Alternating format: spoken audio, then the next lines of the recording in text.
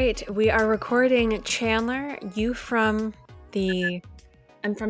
I'm recording currently from the beautiful island of Nantucket. I was going to say the golden island of Nantucket. Not really sure why it's golden, but It's actually quite green. Well, I wasn't sure if Nantucket was an island or not, so I'm glad to confirm that indeed it is. Indeed, it is an island. It is located, it's an island right next to Martha's Vineyard, which is also an island. These are things I didn't know. I thought they were all connected to larger bodies of land. Correct. I assumed the same thing. So does this mean when people go to their ritzy places on Martha's Vineyard or in Nantucket, they have to reach that place by either ship or plane? Yeah, ferry or plane. Did you see who's also in... Wait, hold on. First of all, I want to ask you, do you know what state Nantucket's in? Massachusetts? Okay. I wasn't sure if you were going to know that. It was a wild guess. So I'm glad I've seen enough, Hollister, Abercrombie, maybe little Brandy Melville shirts that say Nantucket, Massachusetts on them. Yeah. That's really where my my geographical education comes from, brands targeted towards 8th graders. I mean, and that's what everybody is wearing here. It's actually really wild. Like everyone's either in like Doan, Love Shack Fancy, or like Brandy Melville. It's crazy. That's so funny. Yeah, it's really lovely. Just like a lot of people in one size fits all, basically only fits 18-year-olds clothing. Yeah, I mean, just basically my main takeaway from the fashion here is just that everyone is richer than me, like by like heaps. Right. They all can afford to drop $400 on a dress that is actually just like barely even flattering and makes them look like they are one of Joseph Smith's wives. I've seen teen girls, like throngs of teen girls in nicer clothes than I've ever owned. What a harsh reality to confront. I mean, that's the thing is like we would have loved to have grown up East Coast wealthy, private schools, boarding schools, Prince William potentially at our schools. This didn't happen. This wasn't our reality. We were public school hoes. We were like, it's just interesting the difference between like, Orange County wealth, which I wouldn't even say that we had like, the package, the Orange County total picture of wealth, but like, right. I mean, every single person here is rich. I mean, there was a baby who passed me yesterday in a gorgeous stroller, and I'm like, that baby is richer than me. The baby has more net worth than you, for sure. Yeah. That baby will live a much nicer life than you. There's just something about people who are extremely wealthy and the way that they dress head to toe that just feels different. Like, there's an air of wealth in their bracelets, in their makeup. Right.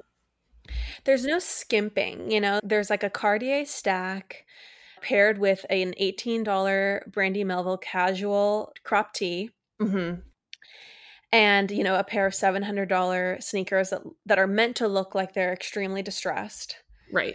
I mean, we were seated next to a family at brunch yesterday who, every single person was dressed impeccably. It was like a grandma and grandpa and then a, mother, and I would presume it'd be her husband, but they were seated on opposite sides of the table and barely spoke to each other. And then the kids were just like dressed impeccably. I mean, they were darling, and they were playing with like these little horses on the table. I mean, it's the most amazing people watching of my entire life. There's something about wealthy families that just makes my soul feel warm and cozy. Like, this family has an easy life. Right. This family, like, they don't feel stressed. When the children start crying, the children are removed. This reminds me of one of my philosophies. Can I tell you one of my philosophies? Sure. I would like to go back to the days of governesses. Okay. Because for me, like if I was to have a large brood, I would love to have it structured in a way where the children were brought to me in the mornings, freshly groomed, bathed, fed, perfumed, perhaps, fully rested, just a little gleam in their eyes. They play at my feet as I sip tea and talk about the day with my fellow ladies. And then the second they're ornery or in some way displeasing, a very comely and groomed other person / woman runs in to usher them out. They're extricated at the slightest, discomfort. That's the kind of mothering I would like to see embraced. It's your fourth wave of feminism that you're interested in, championing? Basically, I just think let's go back to the times of Downton Abbey. That would be my ideal, Definitely.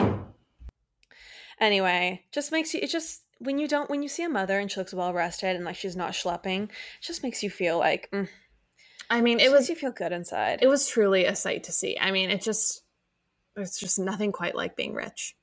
I don't think I've seen an old car since I've been here. I haven't, the weather is also perfect. Okay. All the rich notes about being in Nantucket are amazing, but the general topography is stunning. Like, we're at this cabin-esque like house that's all tucked away. Like, there's not a house for like a while, and I mean, there's like a roof on the very top of the house that you can only get to by like a ladder, and then you like look at the stars at night. I mean, it's stunning. Right. It's like another ecosphere where everything is perfectly manicured. Right. It's really similar to like the vibe of The Affair. Well, yeah, of course. I mean, it's like one of my favorite vibes. Oh my gosh. Well, I mean, it's not like it doesn't feel tropical. It feels like an East Coast island, which is so interesting. And the temperature is perfect. It's like not hot. It's just like slightly windy. It's lovely. The thing about having a home there too that's super flex is that the weather's basically only good for 3 months out of the year. Otherwise, it's basically too cold. Like, it's just not warm. It's like snowy, I feel like, and just frigid. It's like more Maine vibes. I could be getting this totally wrong, but I do think that it's like a flex. Like, oh no, our vacation home is barely even usable, right? But it's worth more than the whole time. A house you'll ever own. I'm going to send you 2 photos right now. Are you ready? Yeah, please. 2 photos to just kind of depict what type of life that I'm living. Maybe I'm going to send you 3. I really love this new reality for you. I know. Oop. Stop it. This is gorgeous. So this is like, and I'm going to show you the rooftop that we're... Okay, this is you were complaining about the ticket cost of staying in this home.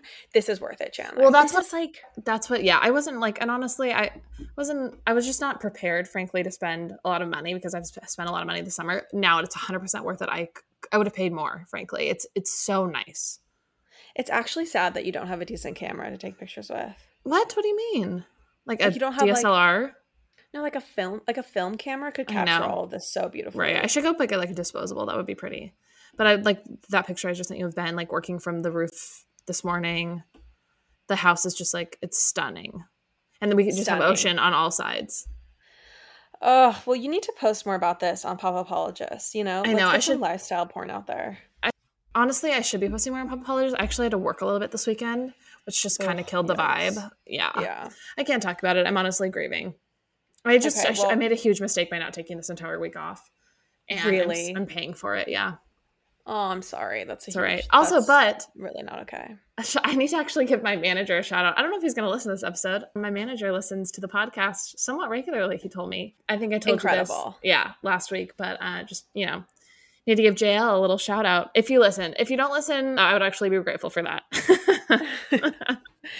Yeah. JL, thank you for listening, and thank you for keeping Chandler employed. Truly doing the Lord's work. Because let's just say we're not even an inch down the road to getting this podcast to support this bitch. Right, so it's going to be, she needs that job for a long time, potentially forever, basically forever. Most likely. Yeah. Oh, it's so dark. Someone asked me the other day, they're like, so what's your goal with the podcast? I'm like, gosh, I don't even know anymore. It doesn't seem like we're getting there. I mean, I don't know, make it another 5 to 6 years and then maybe see a dime. Yeah, exactly. Speaking of, we have to do this, Chandler. We have to have a moment of thirst in every episode because truly we will not grow without it. So I'm forcing it upon us. I know you don't like to seem thirsty, but you guys, if you love Pop Apologists, if you like listening to 2, nouveau riche bitches talk about the life they'd like to have and aspire to, but don't currently live, if you like wasting your life listening to this podcast and you want it to continue, or if you just think we're hot.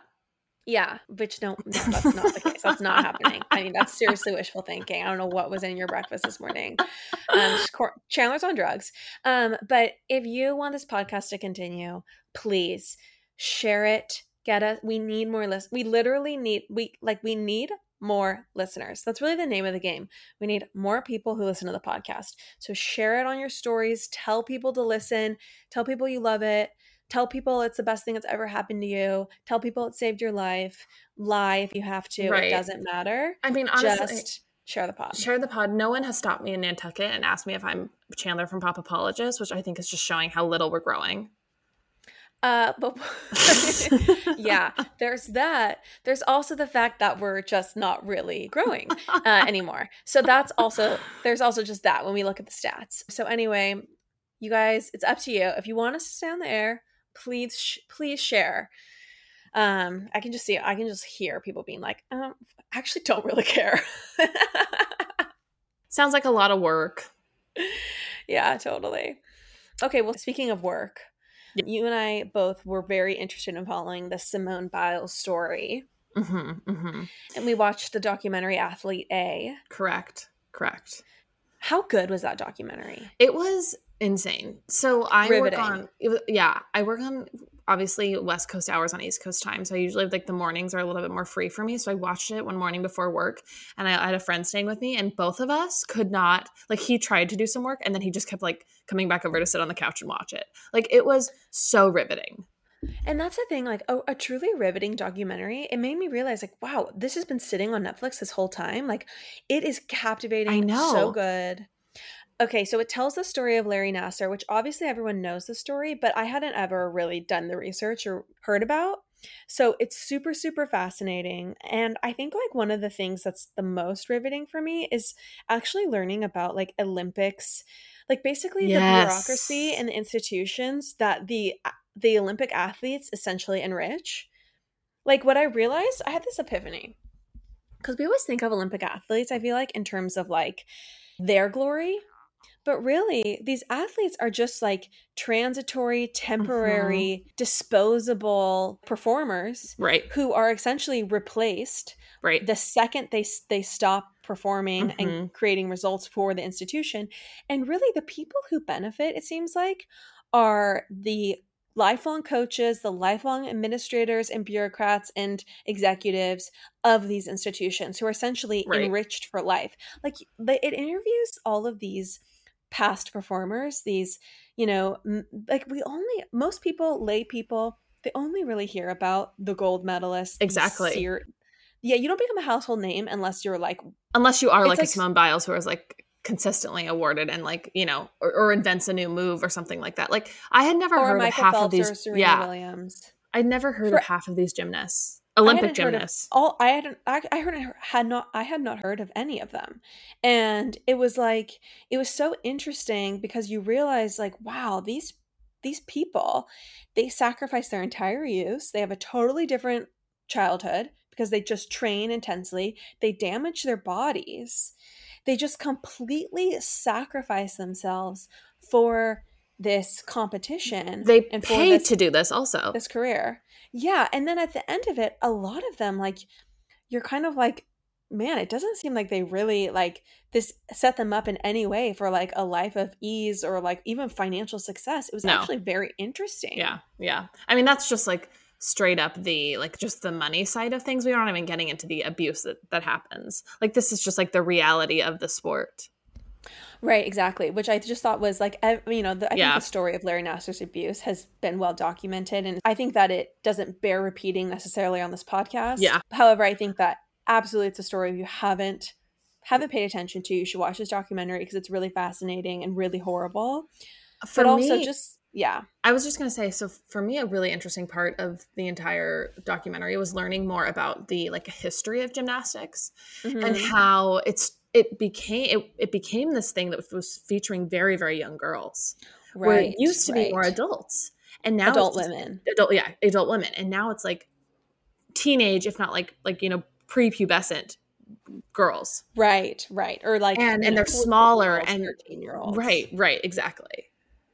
And that was also shocking to me too, is there was such an so like there was basically this sea change because the Russians started dominating gymnastics in the 70s, and they had this extremely strict style of Hmm. training, and their stars were extremely young, like 14, 15. And so the Americans learned like, okay, that's what's working, we're going to adopt that Right. similar Well, mentality. I mean, and then we literally had coaches from Russia. Right. Yeah, the top coaches from Russia, I think, were they hired by USA I Gymnastics? don't. I think they use the word like defected. Like, yeah. So I think they came over to the U.S. It just made this intense change where it went from healthy adult women to these very young, like these are Children, essentially. Yeah. children who have the weight of the nation on them, and then are also abused. Like literally Mm-hmm. the training environment is one of like talking negatively to them, it's total verbal abuse, encouraging eating disorders.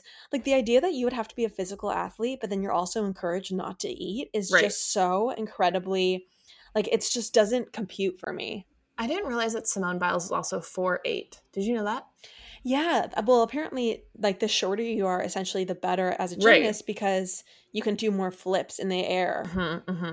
Yeah, yeah. Okay, That I just don't was mean like to a brag. stalking like number to me. Yeah.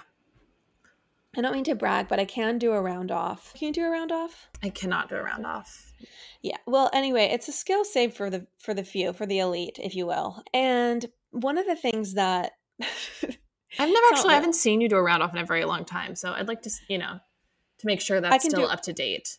I can do a repeat. Absolutely, it's no problem. I'll do it for the Instagram at some point. Maybe in Europe. Who knows? It depends how turnt I get. Anyway, I remember like my gymnastics days a tiny, tiny bit, and like, so basically, what's going on with and I'm gonna come back to that. But what's going on with Simone Biles now is everyone. If you're not following the story, essentially, she's the premier athlete, the top athlete by by a huge margin. Like she's the best we've seen in I think 54 years. She was up for this Olympics getting the all-around title, like I guess being the best in every category for the second or third time. She's like phenomenal, once in a century athlete, incredible. And her performance has kind of started to deteriorate in the finals and leading Right. up to the events. And she'd had a few missteps, and then finally in the finals for Tokyo, she like stepped off the mat, which is like, or she fell off the beam or step off I think she stepped off the mat in the finals. I don't remember. It was a foot off the spot. And anyway, this oh my gosh, anyone who's like familiar with gymnastics is just like stabbing Let's make themselves sure in we the have that face. right really quick. I'll just look it up really quick. Okay, Chandler's gonna fact check. So basically, she also simplified in air the move she was going to do. So she was gonna do some like very complex thing, and then in midair, she changed what she was gonna do and simplified it. And one of the things they said is basically like sometimes gymnasts they get what are called the twisties, which is you basically stop being able to fully have control and awareness of where your body is in space. And I remember I remember doing gymnastics and like doing back handsprings and doing that stuff. And I don't want to compare my extremely juvenile, like kindergarten level gymnastics to Simone Biles. But I think we all instinctively understand that your body, when it's doing like these extremely fast movements, it has to be completely in sync with your mind. And Right. there's no moment where you can second guess. Like your mind and your body have to be working completely Yep. in fluid motion, and you have to be 100% confident. And the second you second guess, that's when there can be huge problems. Right. And so anyway, she pulled out It's just like and it's a level of took it's a level of precision that just requires that type of mind body, syncness, if you will. mastery. Yeah. Yeah. Not even mastery, you're right. It's like being in sync. And the second you feel out of sync, that's when your life is literally in danger because of the very high stakes physical danger of the sport. Anyway, everyone's talking about how great it is that she, pulled out due to her mental health. And I totally agree. Like on this podcast, work soft. I think you and I are totally against the I mean, mentality that you just have to go hard, be number this isn't one, right. build an This isn't even empire. working soft. This is just saying no to pushing yourself beyond what you're capable of. And she's Totally already agree. proven what she's capable of, and it's far more than anyone else. I love all the memes of just like, for lack of, I'm going to be a little rude right now, but just like white guys like sitting at home being like, oh, I can't believe she pulled out of the finals. Like, gymnasts are supposed to be like just saying all that stuff. And I know. I saw a tweet of someone who was like, "Oh, so you're telling me that you don't want to do it because you don't feel good?" It was like so horrible. yeah, even though she's like one of the most awarded gymnastics Olympians like of all time. Like, okay. Right. Which is and to that point, I'm not saying that Simone Biles in any way has worked soft. or has adopted our work Right. soft mentality. I'm just saying there's a spirit there of knowing your limits as a human being. Which is why I might add that working soft is a great mentality, because it is all about, like you say, knowing your limits and not pushing yourself farther than you can, honestly go. And I think that's It, extremely healthy. I think you and I are championing mental health with our work soft mentality. Here's the thing. In life, unless you're going to be an Olympian, 20% effort yields 80% of the results. That's really what it is. But you have to put forth 80% to 100% effort to yield that top score. And most of the time, it's not even necessary. I completely agree. And I just think it's amazing and it's commendable. And I don't think we should be pushing people to do that crazy of things. And people should be listening to their bodies and to their minds. And there should just be more normalization around it, because she's done enough, everybody. Okay. You've seen enough. Yeah, and like of course it's a mental health thing, but it's a physical health thing. It's Oh, like yeah. knowing, hey, and I honestly do that all the time. Like I'll be like, "Oh, sorry, I'm not going to do some crazy sport or some like I'm When are not you going being to fly asked to do in." crazy sports? Let's just fact check that. I feel No one's like asking I you to be opt on the out. soccer team. Okay. I feel like I opt out of dangerous situations daily. Right. Maybe that's totally an illusion. It's about having the confidence in yourself and valuing yourself Mm-hmm. over being a sacrificial lamb for other people. I completely agree. I'm so glad, Lauren, that you're saying no to dangerous situations every single day. I'm so proud of you. Your bravery is amazing. A little bit of an No, exaggeration. I loved it. I'm here for it. I also say no to dangerous situations all the time. I just want to add that the documentary is really great. It doesn't actually really focus that much on Simone. I do think it was really, I read something about how it was really important for her to even participate in the 2021 Olympics, because just to put pressure on USA Gymnastics to do better and to, make reparations for the past, which I think is just super powerful. Like, she's made this incredible, like this huge statement. And I didn't honestly understand that she was one of Larry Nassar's victims until the documentary. I didn't know that for some reason. I didn't Um, know it either. Honestly, I didn't know who she was until like a week ago, until all this yeah, stuff came we're out. not sporty. We're not sporty people. I know it because I feel like I've done advertising stuff around her, and she's like Mm. a person in like that world that she's like a sponsor or whatever. But yeah, she's incredible. And anyway, so all that is to say, the documentary is really excellent. It's pretty dark, so like buckle up. It's not easy to watch, but it really makes you think. Like, at least it made me think that we need to rethink some of these institutions, because they just are filled with corrupt people who do not protect children at all. Right. And I think one of the most arresting scenes of the whole documentary is when Carrie Strug, in the 1996 Olympics, she lands incorrectly and injures herself like pretty badly Mm-hmm. Mm-hmm. on her first try. And then her coach is like, go. And like, there's not even the choice, the option that she wouldn't do her second try, even though she's clearly injured. So she does her second try, she nails it, she wins the gold, but literally she lands basically on one foot and then is so hurt from this that she crawls away from like the Uh, floor, the mat. Like you watch this like child like just crawling from the mat and you watch as everyone is so happy and it's actually like so deranged. And it makes you like rethink like I get that the Olympics are so great. You're watching like human excellence, people pushing the frontiers of what the human body can do, yada yada yada. But like also why in terms of like if it's costing you why? your body. Exactly. Why There is the is a point. It's question? like literally why? Some people are just really passionate about their sports. Like, I don't know what passion is at all, but some people are just really passionate about it. And, it is a beautiful thing to see people accomplish huge moments like that. But yet again, it also begs the question, why? At- At what cost? athletic achievements, I understand the objective value of them in a theoretical way. I understand the theory. Sure. In reality, though, I just think about I've like just like never wanted anything that much ever. like does it even matter if you can propel your body through a body of water, if you can surf a big wave, if you can do any of this shit? Like really, if it's going to cost you your physical health, if it's going to cost you hours of happiness and leisure, Right. if you're If considering you're gonna have becoming to an wear a Olympian, brace or go into a cast, no, mhm, absolutely not. Absolutely not. You know what I've won the Olympics of, Chandler? Not Being giving a a lady of single. leisure. Not giving a Mm-hmm. single fuck. Mm-hmm. Being a lady of leisure, enjoying my life, not caring what people think. There are other Olympics that I feel like we are not Or necessarily. unsung, Yes, unheroed, unsung uncelebrated. heroes. Yeah. Totally. Yeah. Anyway, so you guys, if you're not an Olympic medalist, which I'm sure no I one listening to this podcast is, I would just you are an frankly, Olympian in another way. you are. I mean, I would like a gold medal for having a weak will to live. An exceptionally weak will to Absolutely. live. For a gold medal for living in spite of your weak will. Living and Living championing at and all. moving forward and trying and getting a job. Yeah. Holding down that job.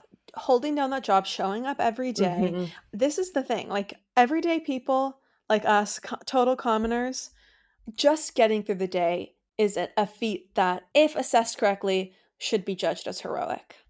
I'm about to sing the national anthem. Are you crying? I'm crying. Okay, great. Wow. I've lit a torch here in Nantucket for you. Yeah. I'm about to go run around the house with it. Phenomenal. Well, Courtney is an Olympian of style. Let's put it, yes. What's my accolade? being chic. Olympian of. You are an Olympian of truly of being like a great, wonderful friend who people Olympian just of adore. friendship. Oh You're my an gosh, that's Olympian of beautiful. friendship. I have the Yeah. chills. I have the chills. Right? Are you expecting one? I mean, I give myself so many accolades as I just move Let's through leave my it. normal Yeah. life. And you already can You do a can just- round off, so I feel like you don't need both. You don't need to have, Just get too many compliments as it is. Yeah, So let's just yeah. hold off there. Okay. Okay, today on the pod, you guys, we have my dear friend Sara. She is the founder of Casita de Luz, a direct-to-consumer fine jewelry brand based out of LA. Chandler, this was such a fun conversation. She's amazing. I want all of her jewelry. Yes, I loved hearing all of her takes. And I don't know, it opened up my mind to the jewelry world in a way that hadn't before. Yeah, she gives like all these cool behind the scenes info. Some of it like true hacks for how you can get great fine jewelry at a fraction of the price. So anyway, she's a wealth of knowledge. So it was super fun to chat with her about all the brands we love and what's worth it, what's not, like what's trending. What to invest in, what not to. It was a really fun conversation. So I hope you all love it. And we will see you either next week or on Friday if you're a Patreonee. And if you're not on Patreon, look in the mirror and ask yourself what you're doing with your life. Take a good, hard look in the mirror. Ask yourself why you're not spending $8 a month to hear more of us. Or $4.99 to keep the pod alive. Right. $4.99. Let me just say. Yeah, to just say you're on the Patreon, but you don't have to listen. The benevolent souls who are just paying monthly just to show their support, they're like, I've heard enough, but I think these girls could use $5. Right. Those are Olympians in their own ways as well. Olympians of compassion, generosity, and charity, and friendship. Okay. Okay. Love you, sis. Love you. Enjoy the interview, guys. Bye. Can I talk to you about a product that you love, that Courtney loves, and that I love? Please. Early Bird CBD gummies are so phenomenal, everyone. They are the perfect 2.5 milligrams of THC and 12.5 milligrams of CBD. So this concoction, it gives you the warmest, gooeyest feeling. They have the magic formula. I love the watermelon flavor. That's my favorite. I also love using them when I know I need to get a good night's sleep and I can sleep in. You guys, we love Early Bird CBD so much. We reached out to them to see if they'd be interested in sponsoring the show because we were like, these products, these gummies, everyone needs to know about them. We're going to tell them about them anyway. So maybe we can get paid to do it. And honestly, we just cannot recommend them enough. We have a link in our show notes. You can go to earlybirdcbd.com, use code POPAPOLOGIST20 for 20% off. earlybirdcbd.com, POPAPOLOGIST20 for 20% off. Do yourself a favor, try the gummies. They ship to all 50 states, everybody. You got to try it. earlybirdcbd.com. Lauren, the wall behind you, it's quite barren. What's going on there? You know what? I find getting things framed to be very stressful. And so I've just never done it. I don't basically have anything framed in my home. And it's sad for me. It's very sad, which is why we are so lucky to be sponsored by FrameBridge right now. Yes, I am so excited to correct this wrong in my life. What's so great about Framebridge is for other people also intimidated by a gallery wall, if you go on their website, you can just very quickly, easily upload like 5 photos or whatever it is, and they will send you different dimensioned, cute frames, beautiful, sleek, modern, so you can just hang your gallery wall and it's good to go. They make it very easy on a layperson like yourself.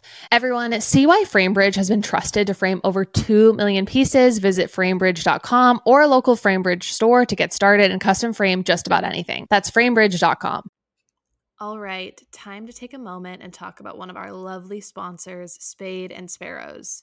You know Popapologists love Spade and Sparrows, and there's quite a bit to adore about each of their 4 varietals. Each are delicious in their own way. The Spade and Sparrows lineup really reminds me of the original Housewives. They're unique and have also aged quite well. I'm looking at you, Luann de Lesseps. My current favorite pairing is the Spade and Sparrows Rosé and a new episode of Real Housewives of Beverly Hills. You just couldn't ask for a more delicious night than those 2 things. Spade and Sparrows was created by Caitlin Bristow. She's the Bachelor Nation star and fellow podcaster. This wine was made for women by women, and you can tell. So, basically, it's a wine made for Popapologists. Spade and Sparrows is available in select liquor stores across Canada as well as select Walmarts in California. It's also available online at spadeandsparrows.com. Enter code POP15 at checkout to receive 15% off your first purchase.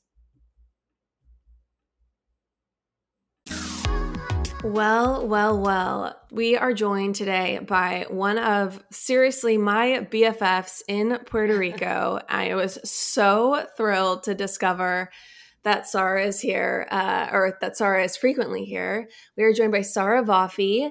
I'm just honestly so thrilled that Lauren has friends. I didn't know that Lauren had any friends. I thought that the people I went on this boat day with were hired actors. So, I mean, maybe you are a hired actor. But, I'm just, if you're real, I'm really thrilled that Lauren has some friends. Lauren is very good at organizing boats. That is one of her strong suits. So yes. Don't underestimate her. I will literally do anything. I will do anything for a boat day. Like, for a boat day. I'm such a whore for a boat day. Honestly, it's so embarrassing. Love it. Anyways, Sara is the founder of Casita de Luz, a direct-to-consumer fine jewelry brand based in Los Angeles. Sara, thank you so much for coming on the pod, and thank you so much for being my friend. As Chandler said, I don't have many.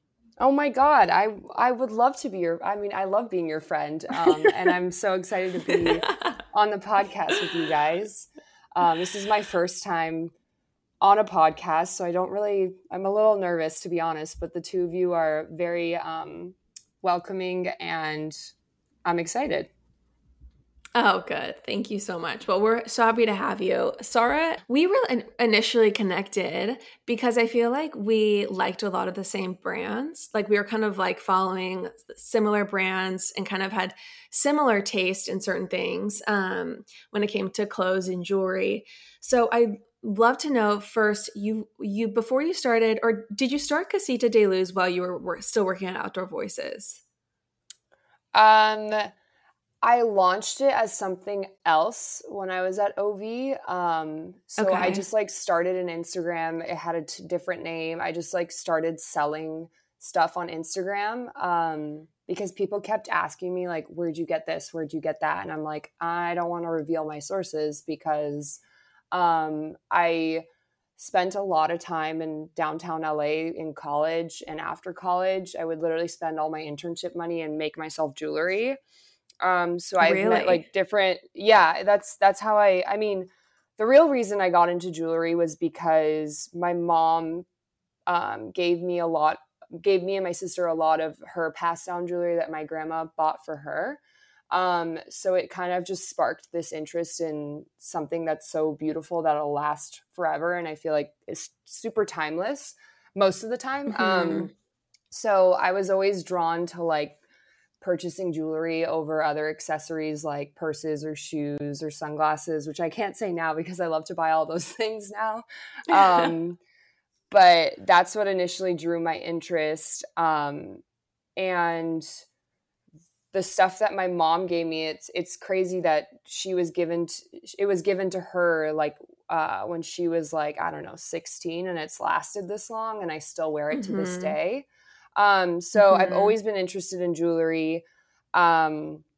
I took entrepreneurship classes in college. I spent all my internship money on making things. I learned a lot of lessons. Like I met different manufacturers who sometimes they were like, no, you need a 5-piece minimum or like a certain dollar amount minimum. Like I won't make you this. Or I found people who would make me something just like one off.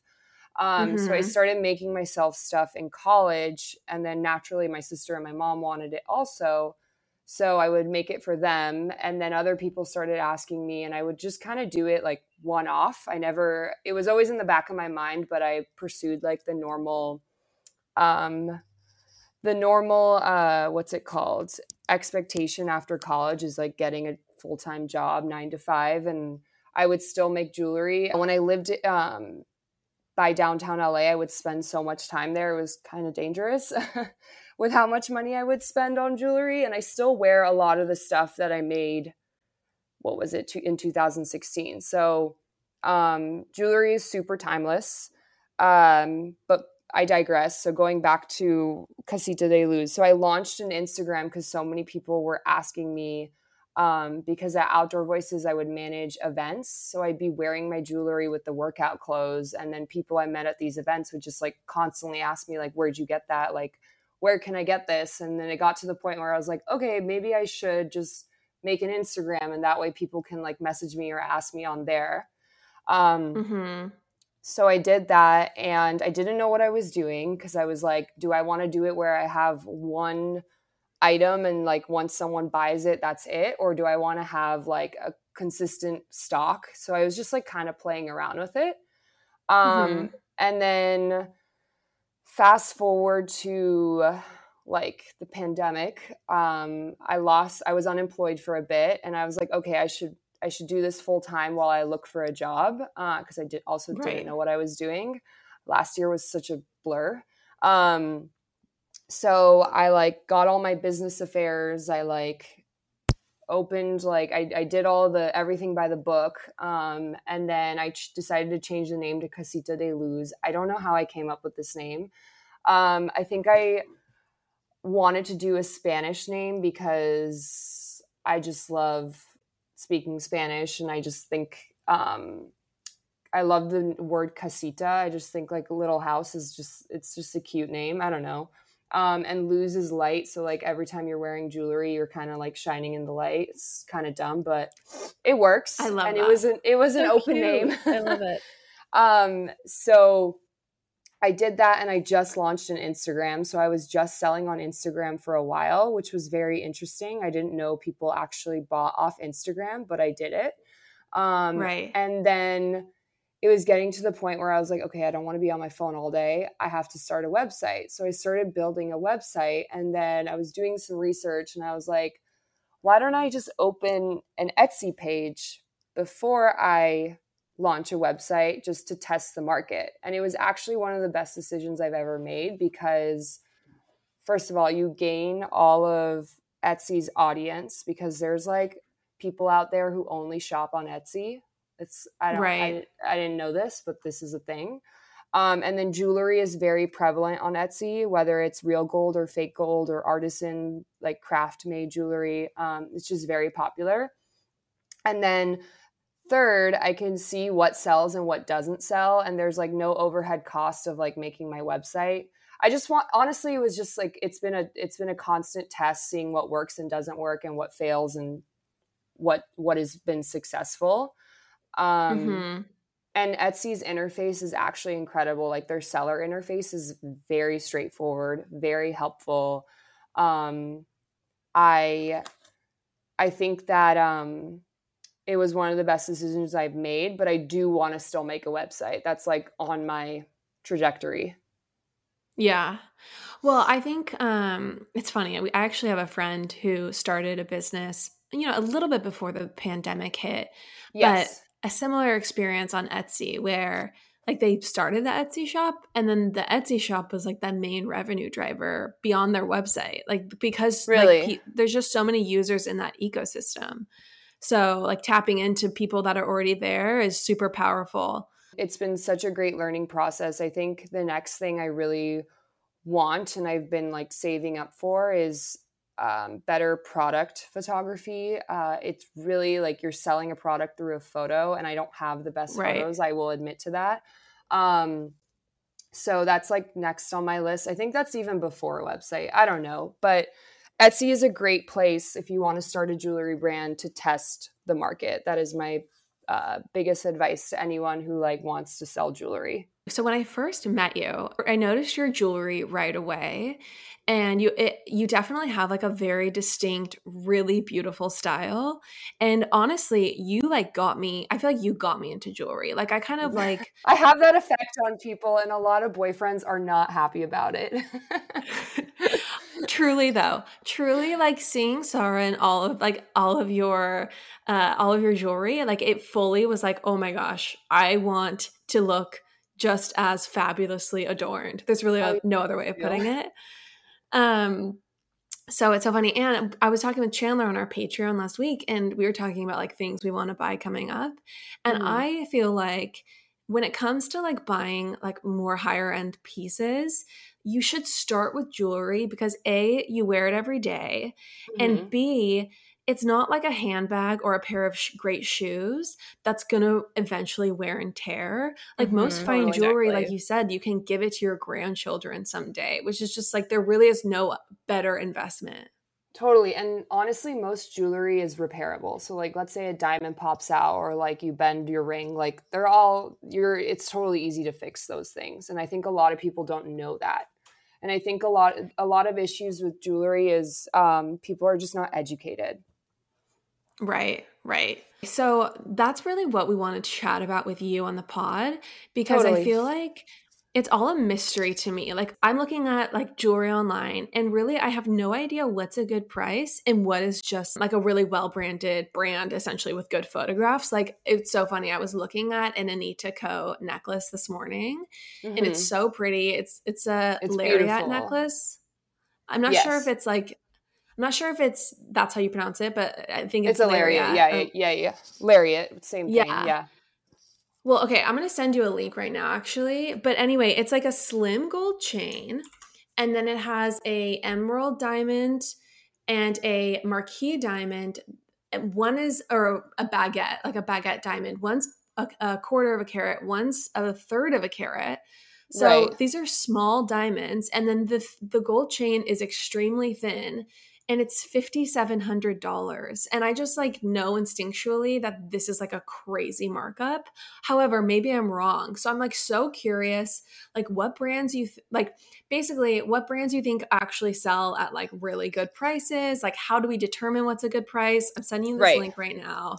We just need like you to guide us through this. So I think, you know how you mentioned like, oh, I was wearing jewelry and it made you want to wear jewelry. I think this will all tie together. What makes jewelry so fun is that it can really, you can like really bring out your personality with jewelry. Like everyone shops at Zara, everyone shops at Mango, like wherever, like these like direct to consumer fast fashion brands. But the best way to like really show your personality, I think, is through jewelry, whether that's fine jewelry or costume jewelry.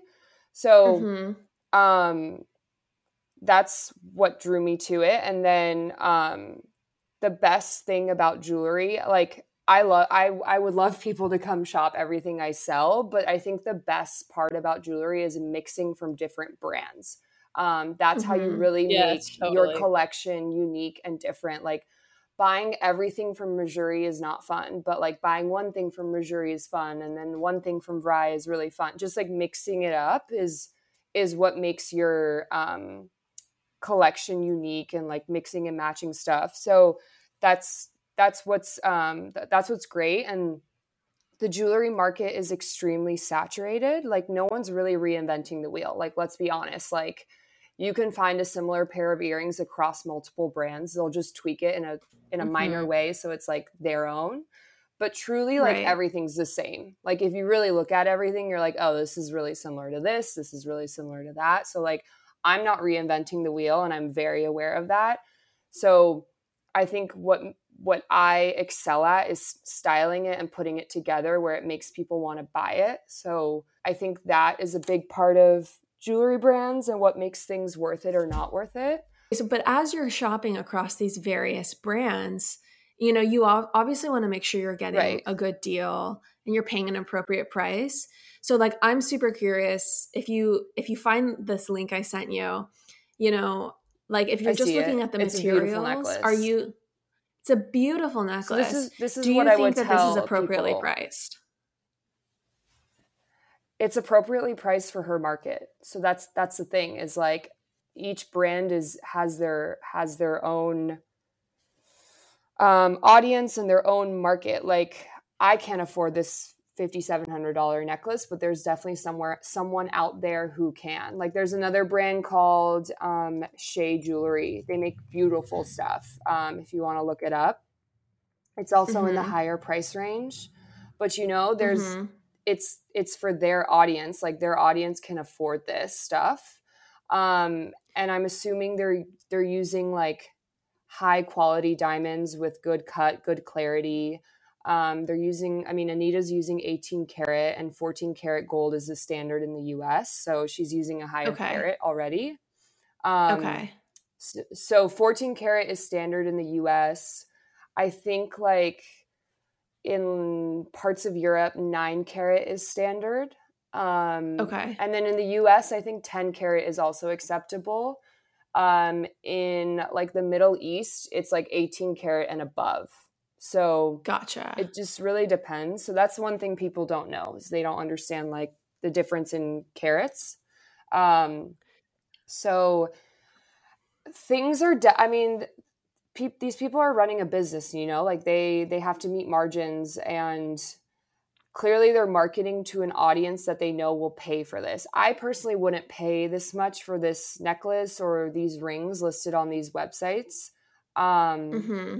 So when I'm looking at jewelry, I'm seeing what it's made of. Is it made with diamonds, or is it made with like, a lot of times they use like champagne diamonds, which are like, because the pave diamonds are so small, you can't really see the cut or the clarity. So they'll just use champagne diamonds, which are actually lower quality and they don't sparkle as much over time. So you just have to read the descriptions. So obviously like this company, they understand their market. They're marketing towards people who are spending, you know, in the thousands / tens of thousands on jewelry, which absolutely that market is big and exists. But like for the raw materials, if this was on Majuri, which is targeted towards, you know, a younger demographic, or not necessarily even younger, just definitely actually younger, but younger. A demographic that isn't spending that much, I think. Like it would be a fraction of the cost, right? And it's the same necklace. Yeah, but like that's what I'm telling you, is like no one's reinventing the wheel. Like you could take this to your jeweler who made your engagement ring and be like, make me this, and he can.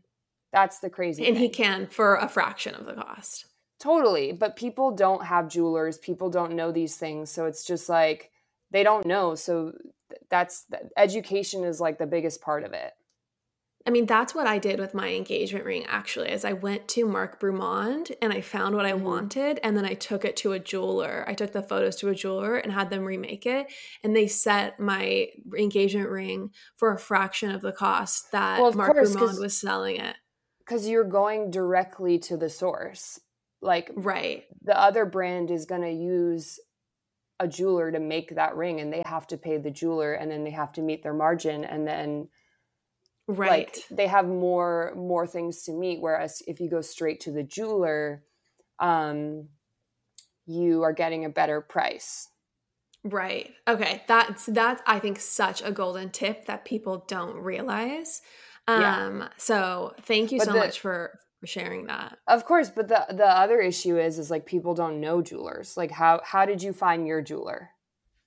I think I was just looking up like engagement ring companies and brands and and jewelers essentially.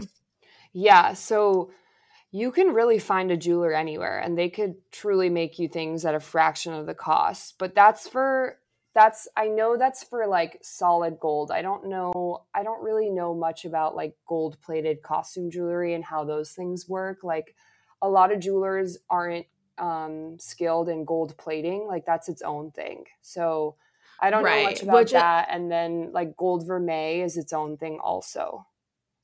Well, and okay, so that's my next question is when it comes to gold plated and gold vermeil, I don't have any pieces that are like that because I've always been afraid that they would just wear really poorly and maybe look cheap in person. So what is your opinion of gold vermeil and gold plated?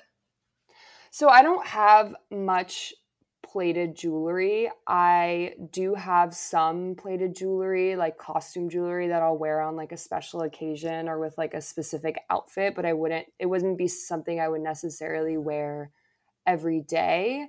That's a personal preference because I have super sensitive skin. So sometimes plated stuff, whatever it's mixed with, it can irritate my skin, especially like rings or bracelets or even necklaces. And I learned that at a young age. And even earrings. I can't really wear, like, I'll wear costume jewelry earrings for like a dinner out or like a wedding or something that's like, it would be so expensive if it was real gold, but it's just for a night or an evening or a day or whatever. Right. And my ears do hurt at the end of the day.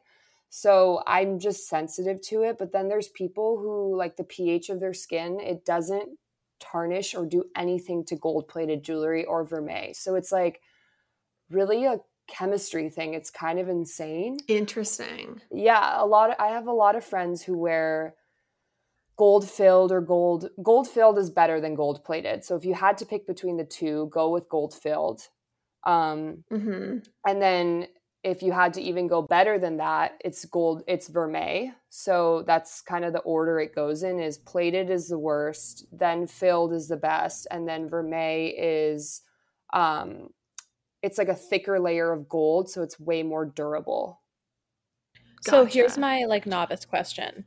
Okay. If I'm not buying a pair of hoops from H&M, but I'm gonna, level up a little bit and buy them from like Missouri or somewhere like that, like, is that gold plated or is that vermeil? Like, I don't even know, because those don't really tarnish as well. So, but they're like, I know they're not as expensive as they can be. Sorry.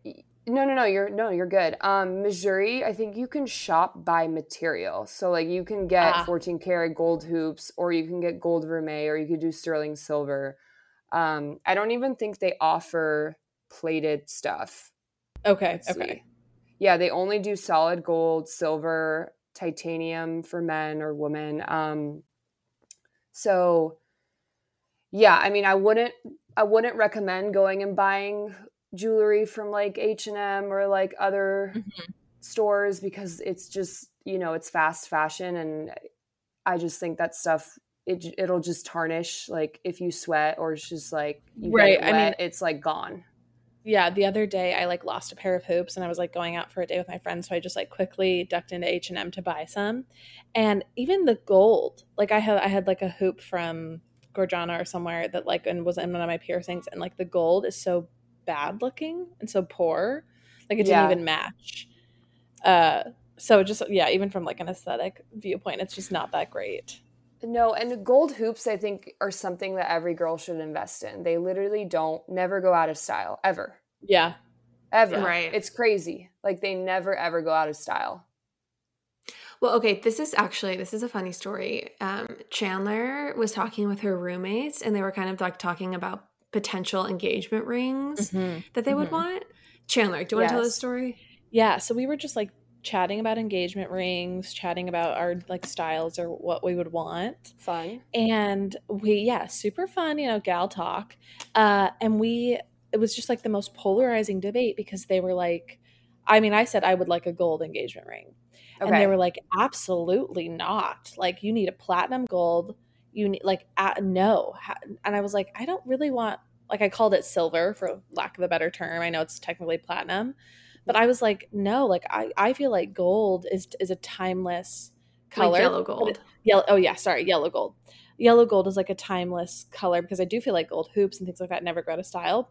But what's funny is that our mom actually got a yellow gold engagement ring, and then she got it like dipped in like platinum gold.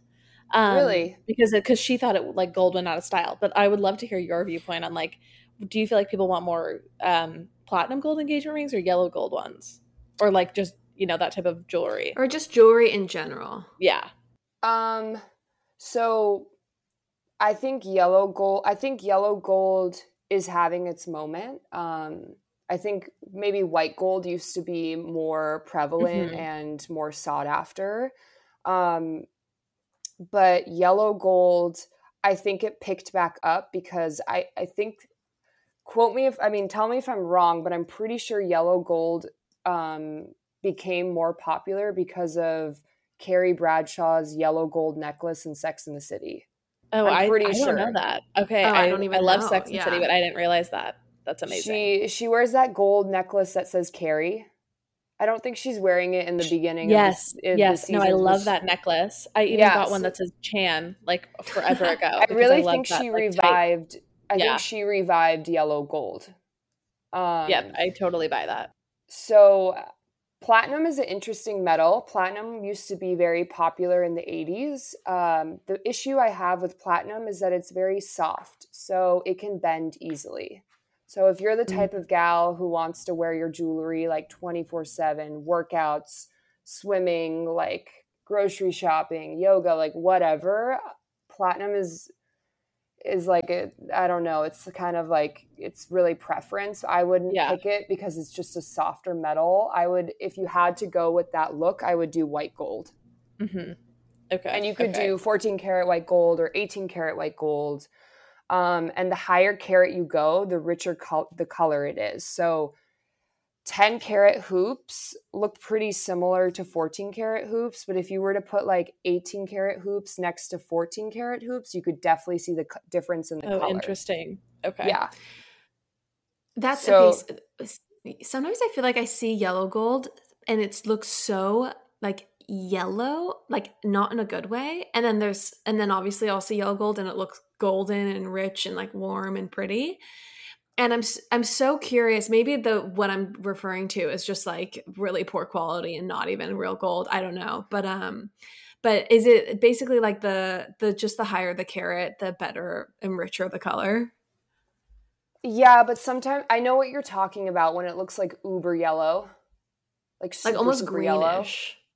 Yellow. Yeah. So 14 karat yellow gold it's a mixture of pure gold, copper, and nickel. So I think it's really just the composition of how that piece of jewelry was made, whether they're using like a lot more of one element than the other. But 18 karat gold shouldn't look like that gross yellow gold color. It's actually a really beautiful. I think 18 karat gold is an incredible color of gold, and I think if you go higher, it gets a little too yellowy. Oh, gotcha. Okay. And then 10 karat. Honestly, I can't really tell the difference between 10 karat and 14 karat gold. So if there's someone out there on your pod who's trying to decide to buy 10 karat or 14 karat hoops, just go with the 10 karat. They're cheaper and no one will ever know, and they won't irritate you or tarnish or change color. So funny. I just never knew the difference between all three. Like I never knew the difference between 14 and 18 and 10. So this is super valuable. I thought like the word carat was just like in relation to diamond size before like 10 minutes ago. So carat with a K is for the gold, and then carat with a C is like how the size of a diamond or a stone.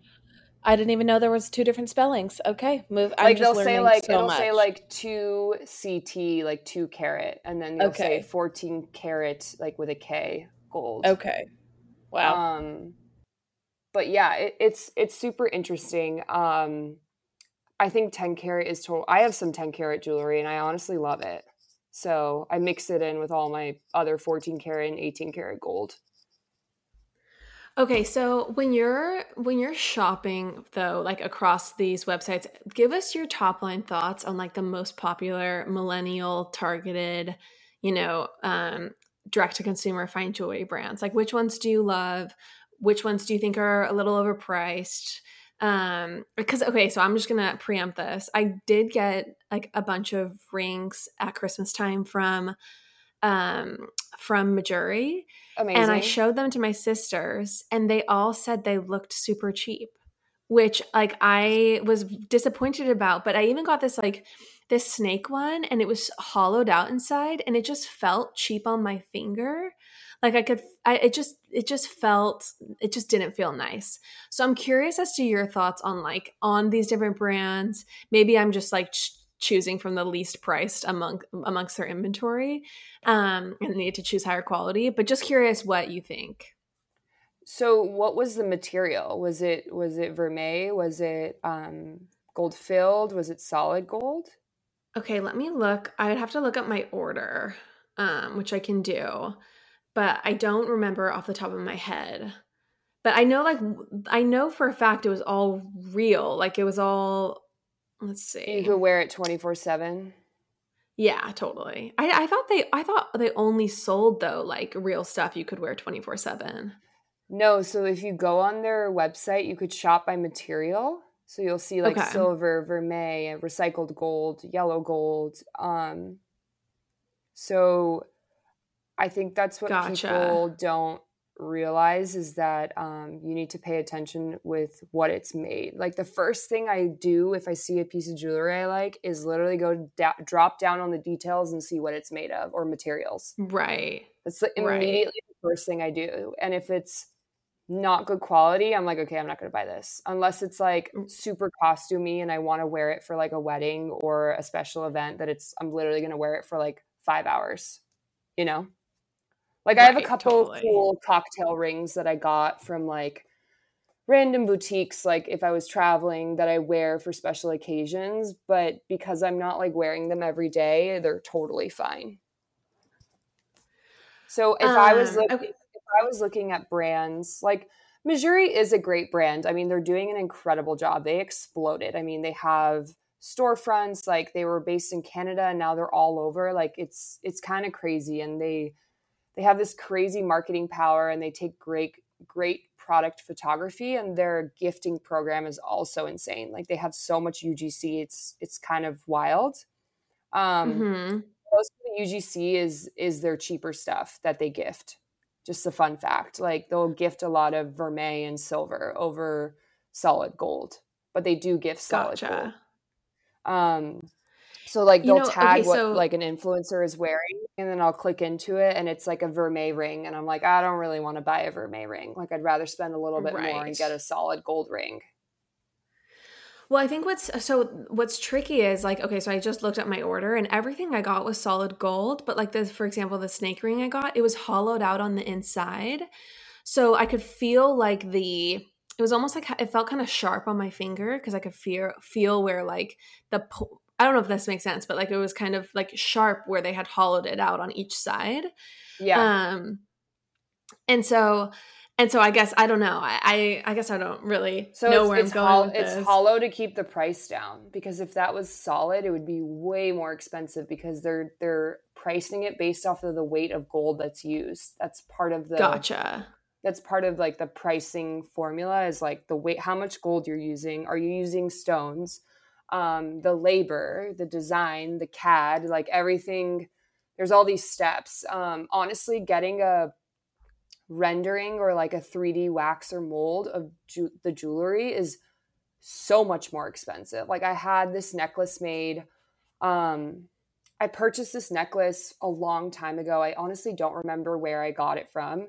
It was like this. I sell it on my shop right now, but the original one I had, I purchased, and I tried to find it again, and none of my wholesale vendors had it. So I took it to my jeweler, who I've been working with him forever, like for over 5-6 years. He's like my go-to guy. I trust him like Okay. completely. He's like an old man. I love him. We're like on a texting basis. Like I'll text him all the time. I pretty much annoy him. But I took it to him. I was So like, can you funny. make me this necklace? Like I want to sell it. And he was like, yeah, but you have to buy 10 of them in order to eat the cost of the mold that I have to make it. So like that's what's really Oh, expensive. Yeah. So I was sitting, you have to sit on some inventory to get a mold, or else you end up paying a lot more for like that wax or the CAD or whatever. Um, so that's like a really expensive part of jewelry, is if you want to make something custom, it gets expensive as like for me to sell. So as a consumer, then it's probably not going to work to take just a picture of something and have your jeweler make it, because they have to create. No. Someone could, but for me, he was just like, listen, like you could buy 2 of these necklaces and see how they sell, but you're also going to have to pay me for this wax the mold I have to make. But if you buy more, it'll cover the cost of that piece also. But no, Gotcha. any jeweler can make it. I mean, that'll go into their pricing model. If I'm like, hey, I want this special necklace made, like, can you make it? And a lot of times they don't need like a mold for it, because like that Anita Ko necklace you sent me, like that's a chain which you don't need a mold for. Like they'll be able to source a chain. It's a baguette diamond. I can't see what the lower diamond is. It's a marquee diamond. So like they have all those materials on hand, so they wouldn't really need a mold for something like that. But then something specific and unique, like they have to make the mold for it. Right. And you have like, that's one of the things I noticed from your brand is you have very distinctive, unique jewelry that I haven't seen on these sites like Missouri or Vrai. And I think like, especially the emerald snake earrings I bought from you, like I haven't seen those anywhere. And I think they're so beautiful. So I think, I don't know. I know you say that like, you know, you're not reinventing the wheel, but I do think you have like a very distinctive aesthetic that's really pretty, fine jewelry and youthful, which I love. Thank you. Yeah, I'm trying to like really hone in on that niche, is like just kind of picking what I like and hoping people like it too. But I mean, all these brands are doing such an incredible job. It's such a saturated market. I mean, it's really tough. And I do love a lot of other brands, and I do shop other brands, because I think that's like the whole fun part about building a jewelry collection is shopping different brands and then just like either keeping it, or honestly, I've melted down old jewelry before and used it to make something new. Like you could do that, or you could keep it and give it to future children or people you want to pass it down to. Or you just don't look at it for a while, and then like 6 months later, you're like, oh, I forgot I had this ring. I love it. So it's all just part of the process of like building a collection. And there's a couple things that like every girl should have in her collection, which is like gold hoops, I think are really standard. Everyone needs a pair of gold hoops. A necklace that you would kind of want to wear every day and never take off, which I think you have one. I think you were wearing it last time I saw you. Super cute. The little diamond one. Oh, thank you.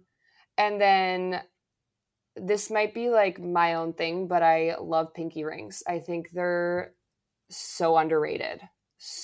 Okay. And I know it sounds ridiculous, but like right now I'm wearing 3 pinky rings on one pinky and 2 on the other. And that's it. Oh my gosh, I love that. That is so funny. Oh my gosh, I'm dying to see what they are. They're super, I think pinky rings are super underrated. Honestly, they're very comfortable to wear. Like they don't really move, because like your pinky is pretty important finger, but it's not the most important. Right. They look great next to engagement rings. Like it's just, they're so fun. And like the easiest pinky ring to get is like a little solid gold band, or a little diamond half band, or you could get like a signet ring, which I think those are super fun to wear. So those are my 3 things I love. And then I'm sure you notice I'm always wearing gold bracelets. We grew up in the era that like every cool girl had like a Cartier bracelet and like a love bracelet. I could not afford those. So I think it's way more fun to like build a bracelet stack of like solid gold bracelets that you just never take off. I'm obsessed with the Cartier nail bracelet. Oh, that's I'll never be able to afford one. I would buy that too. I would definitely get that over the love bracelet. Because that's like if you know type of thing. Like, because it doesn't have that insignia, and it's so dope looking and so unique, I think. They also make a nail ring. They make a ring version of it too. They do? They do. It's probably still really like $10,000. No, I don't. Oh I don't think it's that crazy. Hold on, Cartier. I think it's. I mean, it is. It is expensive. You're looking at like $1,000. Okay, well that's not. This is the problem with you, Sara, is that you are I'm an enabler. bankrupting me. You are. It's so bad. It's so bad. When I first met you, I was just like so minimal. Like every piece of jewelry I had, Kagan bought me for a special occasion. I don't even buy it for myself. And now I'm just like, oh my gosh. Well, you have an item I don't children. have and I really want, which is a tennis bracelet. Lauren, as we made our descent into New York, from our beloved Guana Island trip, I got excited thinking about coming home to like my more simple routine food, like my Clean Simple Eats protein powder. Yeah, I feel like it's such a good staple because the protein powder, if you blend it with ice and water, you got vanilla frosty essentially, if you like the Simply Vanilla. If you get chocolate brownie batter, you've got a chocolate frosty. You could do the mint chocolate chip, you got a thin mint frosty, or you just dissolve it in milk or water, and that also strangely tastes really good, like chocolate milk. It's a super fast, easy, quick snack. Also, I just love that the ingredients are clean, they're grass-fed. It's 20 grams of protein for 110 calories. It is just the best protein powder out there. Everyone, go to cleansimpleeats.com and use the promo code POPAPOLOGIST for 10% off. That's POPAPOLOGIST for 10% off. Cleansimpleeats.com, POPAPOLOGIST for 10% off. Hey, it's Donna from Daily Dose of Donna. Every weekday afternoon on the Daily Dose of Donna podcast, I cover all of the reality TV and celeb gossip and breaking news. I'm a former TV casting director. My husband works in reality TV, and I live for the Housewives, the Sister Wives, the Southern Charmers, and the Summer Housers. And let's be honest, all of the drama. I'll give you a day's worth of celebrity and reality news weekday afternoons in just under an hour. New episodes of Daily Dose of Donna post weekday afternoons and are now available in video on Spotify. Subscribe to Daily Dose of Donna, that's DANA, on your podcast app. Oh my gosh, you gotta get one. It's really, I'm like addicted. I bought another one too, and it's another bad financial decision. Do you wear the same one that your sister wears, Courtney? Yeah, I have the bouncing diamond tennis bracelet from Diamond Au Pair. And that I think is like the most special or distinctive one I have. And then I just got like a more standard one that kind of sits next to it because I like the like straight line with the like. Oh my God, look at you building your bracelet stack. I love it. See? Like it's unique to you. That's the whole fun part. And like I'm assuming you got the other tennis bracelet from another brand, right? Yeah, I did. So that's the whole fun part about jewelry shopping is just like buying one thing from one brand and then like another from another and then just like putting it together. It just looks really good. Right. Totally. Okay. So, Chandler had to go. She had to, head off to work for corporate America for big tech, but I still have you here with me. Because I just want to get into what you're super excited about that's in your inventory right now that you're loving. And I just want to chat more about Casita de Luz. Amazing. On my Instagram, I posted a poll story like a while back asking what people were interested in seeing.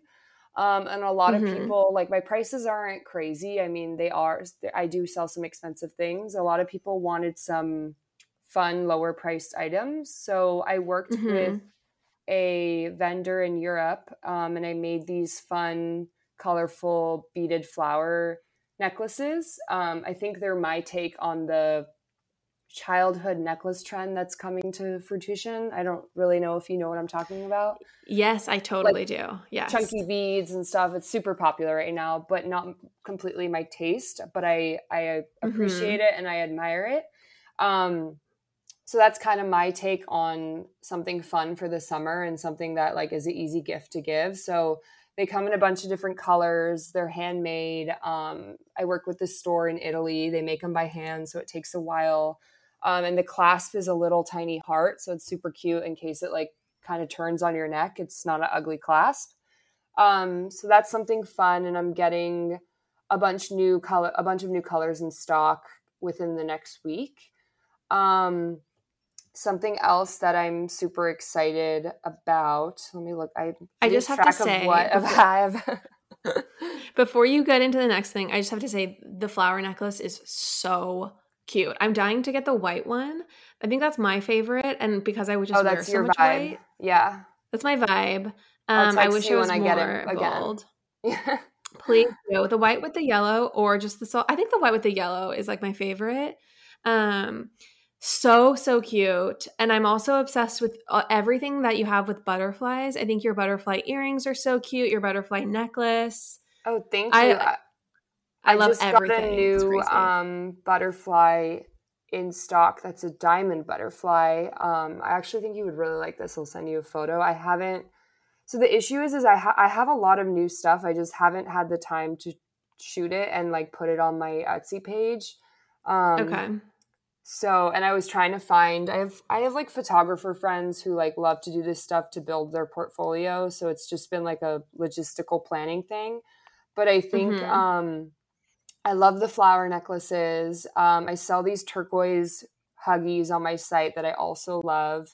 Obviously are those the ones with like the hanging diamonds? No, these ones are just like classic turquoise stone huggies, but I do want to make the one that I know which one you're referring to. It's like a turquoise stud with a chain of diamonds that's hanging from it. So I made that for myself, and I get so many requests. I'm just trying to figure out how to make it at a lower cost because I want it to look really good, but it's very expensive. Right. So it's been a little bit of a logistical challenge, but I'm learning. I love that. And then I have these. Yeah, that one's definitely been on my list. It's so cute. I have these snake earrings with ruby eyes, which are really fun and different. Mm-hmm. And what else? Let's see. I love the snake earrings. Obviously, I bought them. It's so funny. I thought about them every day for like 3 months, and then I was just so like, funny. I texted you, and you're like, "Okay, let's do it," and I'm just like, "I'm doing it. I'm buying it." Yeah, and now you wear them all the time. I wear them every day. Totally. One of my best sellers, surprisingly, is this baguette cut sapphire and diamond huggy hoop. I sell so many of them. People love sapphires, which is, I thought people like emeralds. I think emeralds are more in trend right now than sapphires, but those ones are super popular. They look amazing on like a second or third piercing. I'm currently wearing mine on my second piercings. Okay. And then I have a bunch of new pearl jewelry coming out. So I created these like pearl charms that you can add to any hoop pretty much of any size. So those will be coming out soon. And then I just actually made some men's stuff, which was really fun and different for me to make. Yeah, I made it with silver and white gold. One was a custom request that I got on Instagram, which it was super fun to like create this piece of jewelry for him. And then another one was just this brand that it was like a wholesale request. So I did that, but I think the snake earrings are my most popular item after the flower necklaces. Oh, really? Yeah, I sell a lot of those. People love them. I mean, they're classy, but they're edgy. Would you say, right? Totally. Totally. Like from afar, you're like, oh, she's wearing a diamond huggy. And then you kind of get closer to the person. You're like, it's a snake. How fun. So I think those are great. And then people love the beaded gold bracelets. They love to give them as gifts or just like it's super in right now. I use 10 karat gold beads, which people like the color. They are hollow. So I don't recommend them for people who are doing like crazy workouts like planks or boxing or anything because they're hollow and they can bend. But people love them. So I sell a lot of those. And honestly, this has just been like, I've learned so much from selling like what sells and doesn't sell. I personally love evil eye jewelry and I think it's very specific. So I have some evil eye bracelets on my site that people like, but it's not as popular. Eye? Like a little evil eye is like, they call it like a Nazareth. I don't know if I'm pronouncing that right, but it's like to ward off bad juju. Oh, like, evil eye. Like an evil eye. Yeah. I heard that as one word. Evil Eye. And so I was confused. Okay, I get it now. Talking a little fast. No, it's good. It's good. Yeah, well, I think one of the benefits of your brand is that you're very like up on, like I kind of am. I feel like sometimes I'm like always 2 years behind the trend, and maybe it's just like I'm just like I always wait that long before investing. And so what I like about shopping from your brand is I know that like everything's kind of at the forefront because you're like in this world, entrenched in it, and you have really good taste. So everyone needs to check out Casita de Luz because and you just have such cute pieces. The other thing I do a lot of is I get a lot of personal requests. So people, like a friend of a friend will be like, hey, my friend's looking for something like this. Can you source it or can you make it for her?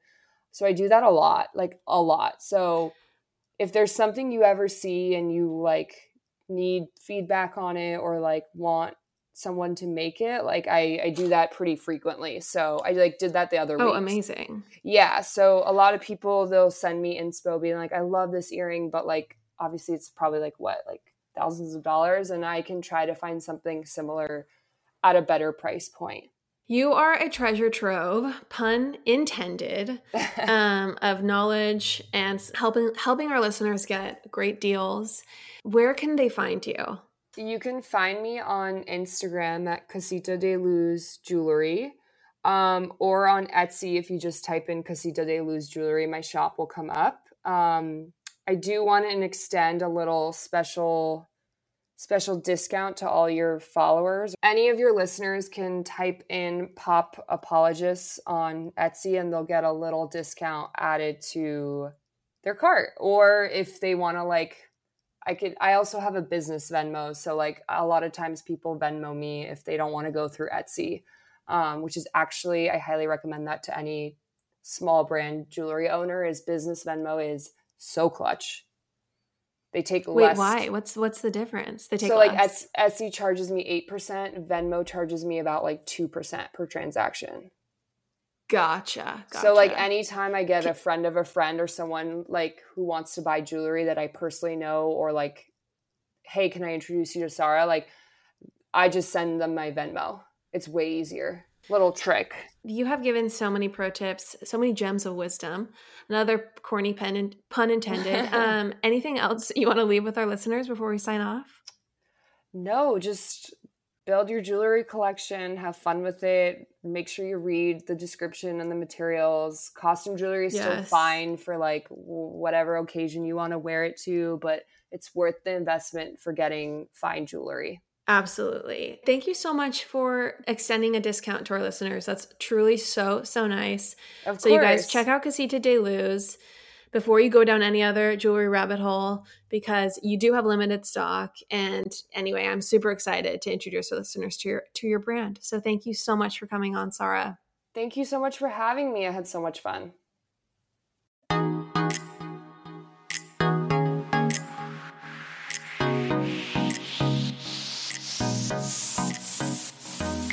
That's all for now, folks. Don't forget, give us a 5-star review, hit us up on Instagram at Pop Apologists, and we will see you next week, live every Wednesday.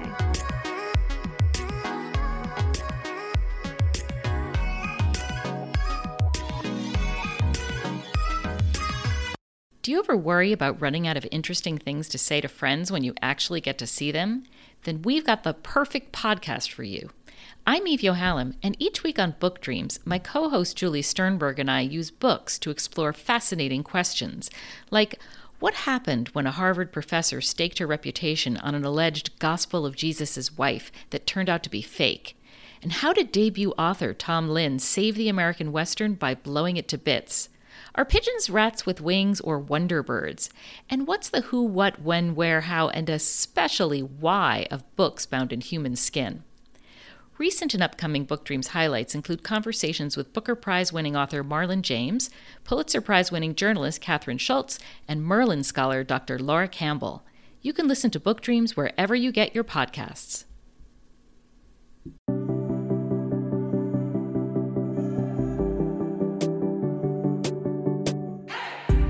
Hey everyone! I'm Emily Beerley. And I'm Jennifer Chaikin. And we're licensed marriage and family therapists, owners of the Therapy Group, and hosts of the Shrink Chicks podcast. Every week, we bring you a new episode where we dive into therapeutic topics like inner child work, dating anxiety, family dynamics, relationships, and burnout. Making them more relatable and understandable, leaving the psychobabble behind.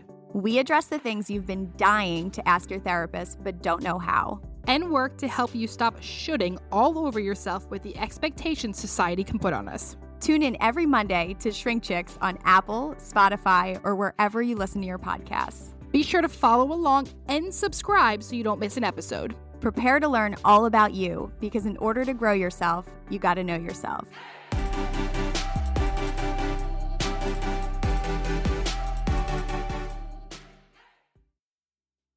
Hey, hey, it's Donna from Daily Dose of Donna.